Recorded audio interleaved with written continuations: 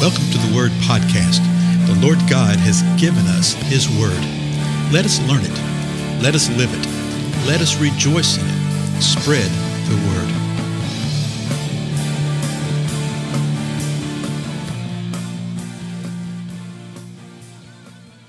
Blessings, everybody. This is Dale. Thank you so much for joining with me today on the Word Podcast. We are in Luke chapter 17, looking at some of the parables of the Lord Jesus Christ. And actually, the next parable comes up, I think, down in verse 7. Verse 7. But I wanted to go back one more time, beginning with verse 1. We've looked at this already a couple times to see what Jesus was saying about stumbling blocks. But I wanted you to see the response of the disciples to this. So let me read it, and then we'll look at their response quickly, okay? So Luke chapter 17, verse 1. Jesus said to his disciples, "It is inevitable that stumbling blocks come, but woe to him through whom they come. It would be better for him if a millstone were hung around his neck and he were thrown into the sea, than that he would cause one of these little ones to stumble." Verse 3. Be on your guard. If your brother sins, rebuke him. And if he repents, forgive him. And if he sins against you 7 times a day and returns to you 7 times saying, I repent, forgive him.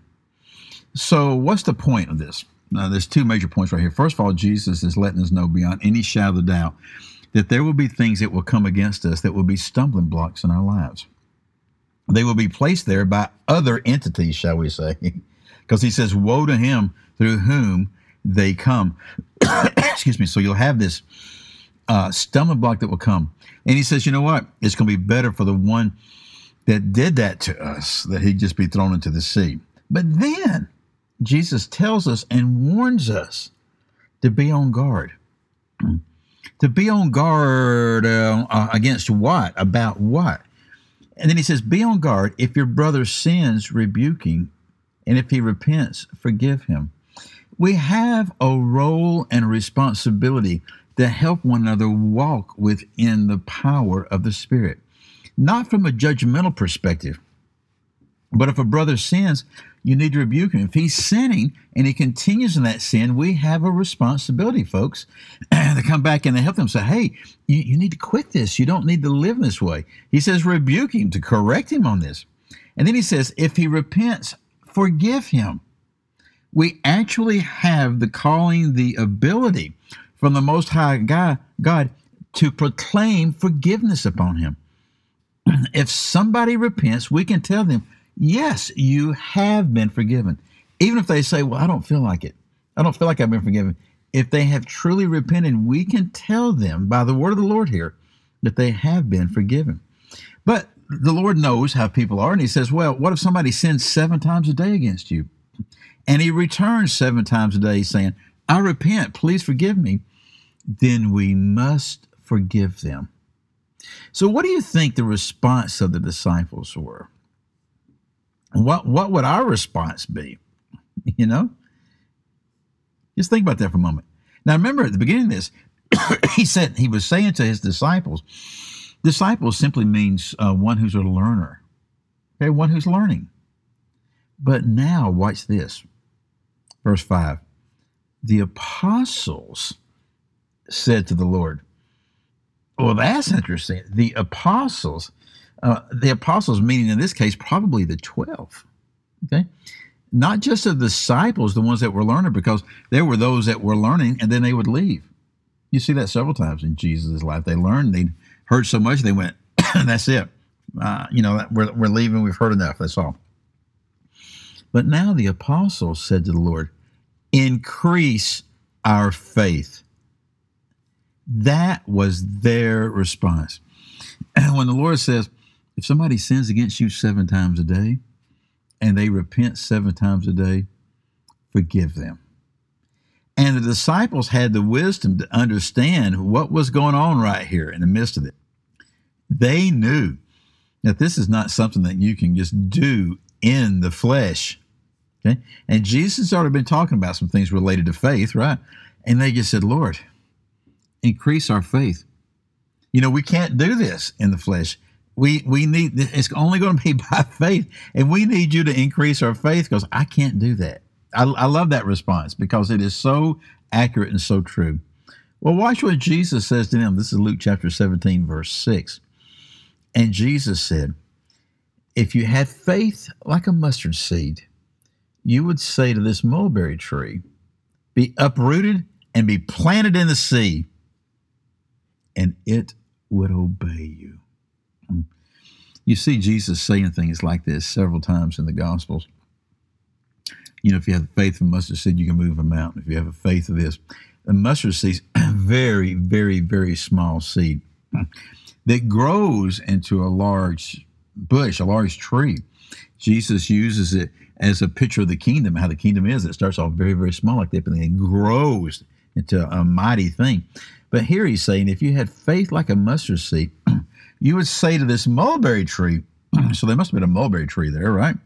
He said, if you had that type of faith, you could say to that mulberry tree, be uprooted, be planted in the sea, and it would obey you. Folks, there is so much here that honestly we are even scared to consider. Was Jesus saying what he said here? And I submit to you that he was. That if you had the faith of a mustard seed, that you could say to the mulberry tree, a mulberry tree that is already rooted where mulberry trees would be rooted in the ground, right? That you would say that mulberry tree to be uprooted. If you've ever tried to uproot a tree, you know what that's about. Extremely difficult little project right there.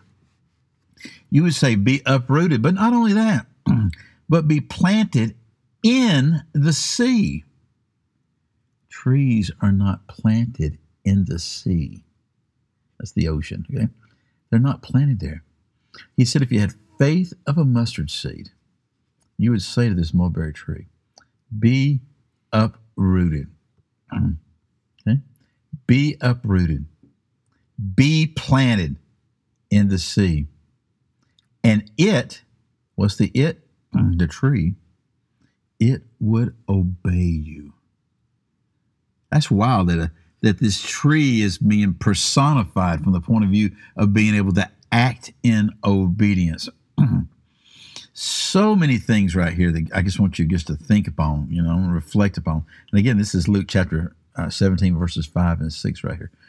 They'd asked to increase our faith. He said, if you have the faith in mustard seed, that you'll be able to do this. Notice that it didn't say that you'll be able to ask the Father to do this. You'll be able to ask me to do this. Notice the action. Be uprooted. Be planted.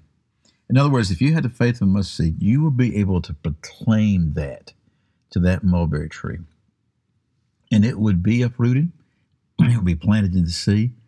And it would obey you. Now, one thing hurriedly. Time's running out. This isn't for a show and tell thing. This isn't for a circus act. This isn't for a demonstrable type of thing to where you say, oh, this is how much faith I've got. No, this is the thing we're saying. If you have the faith of the mustard seed, and if the Lord is the one that leads you and is telling you, and you're abiding in him, and you feel like you're supposed to do this, then you will be empowered to do this. To say, be uprooted. To say, be planted in the sea. And the tree would obey you. Again, a lot to reflect upon and meditate upon. I mean, I'm still thinking about several things, even as I'm talking right now. Things are rushing into my mind and my spirit related to this right here. Spend some time with this. See what the Lord says to you. Again, I'm Dale. Thank you so much for your time, and I'll see you in the next episode.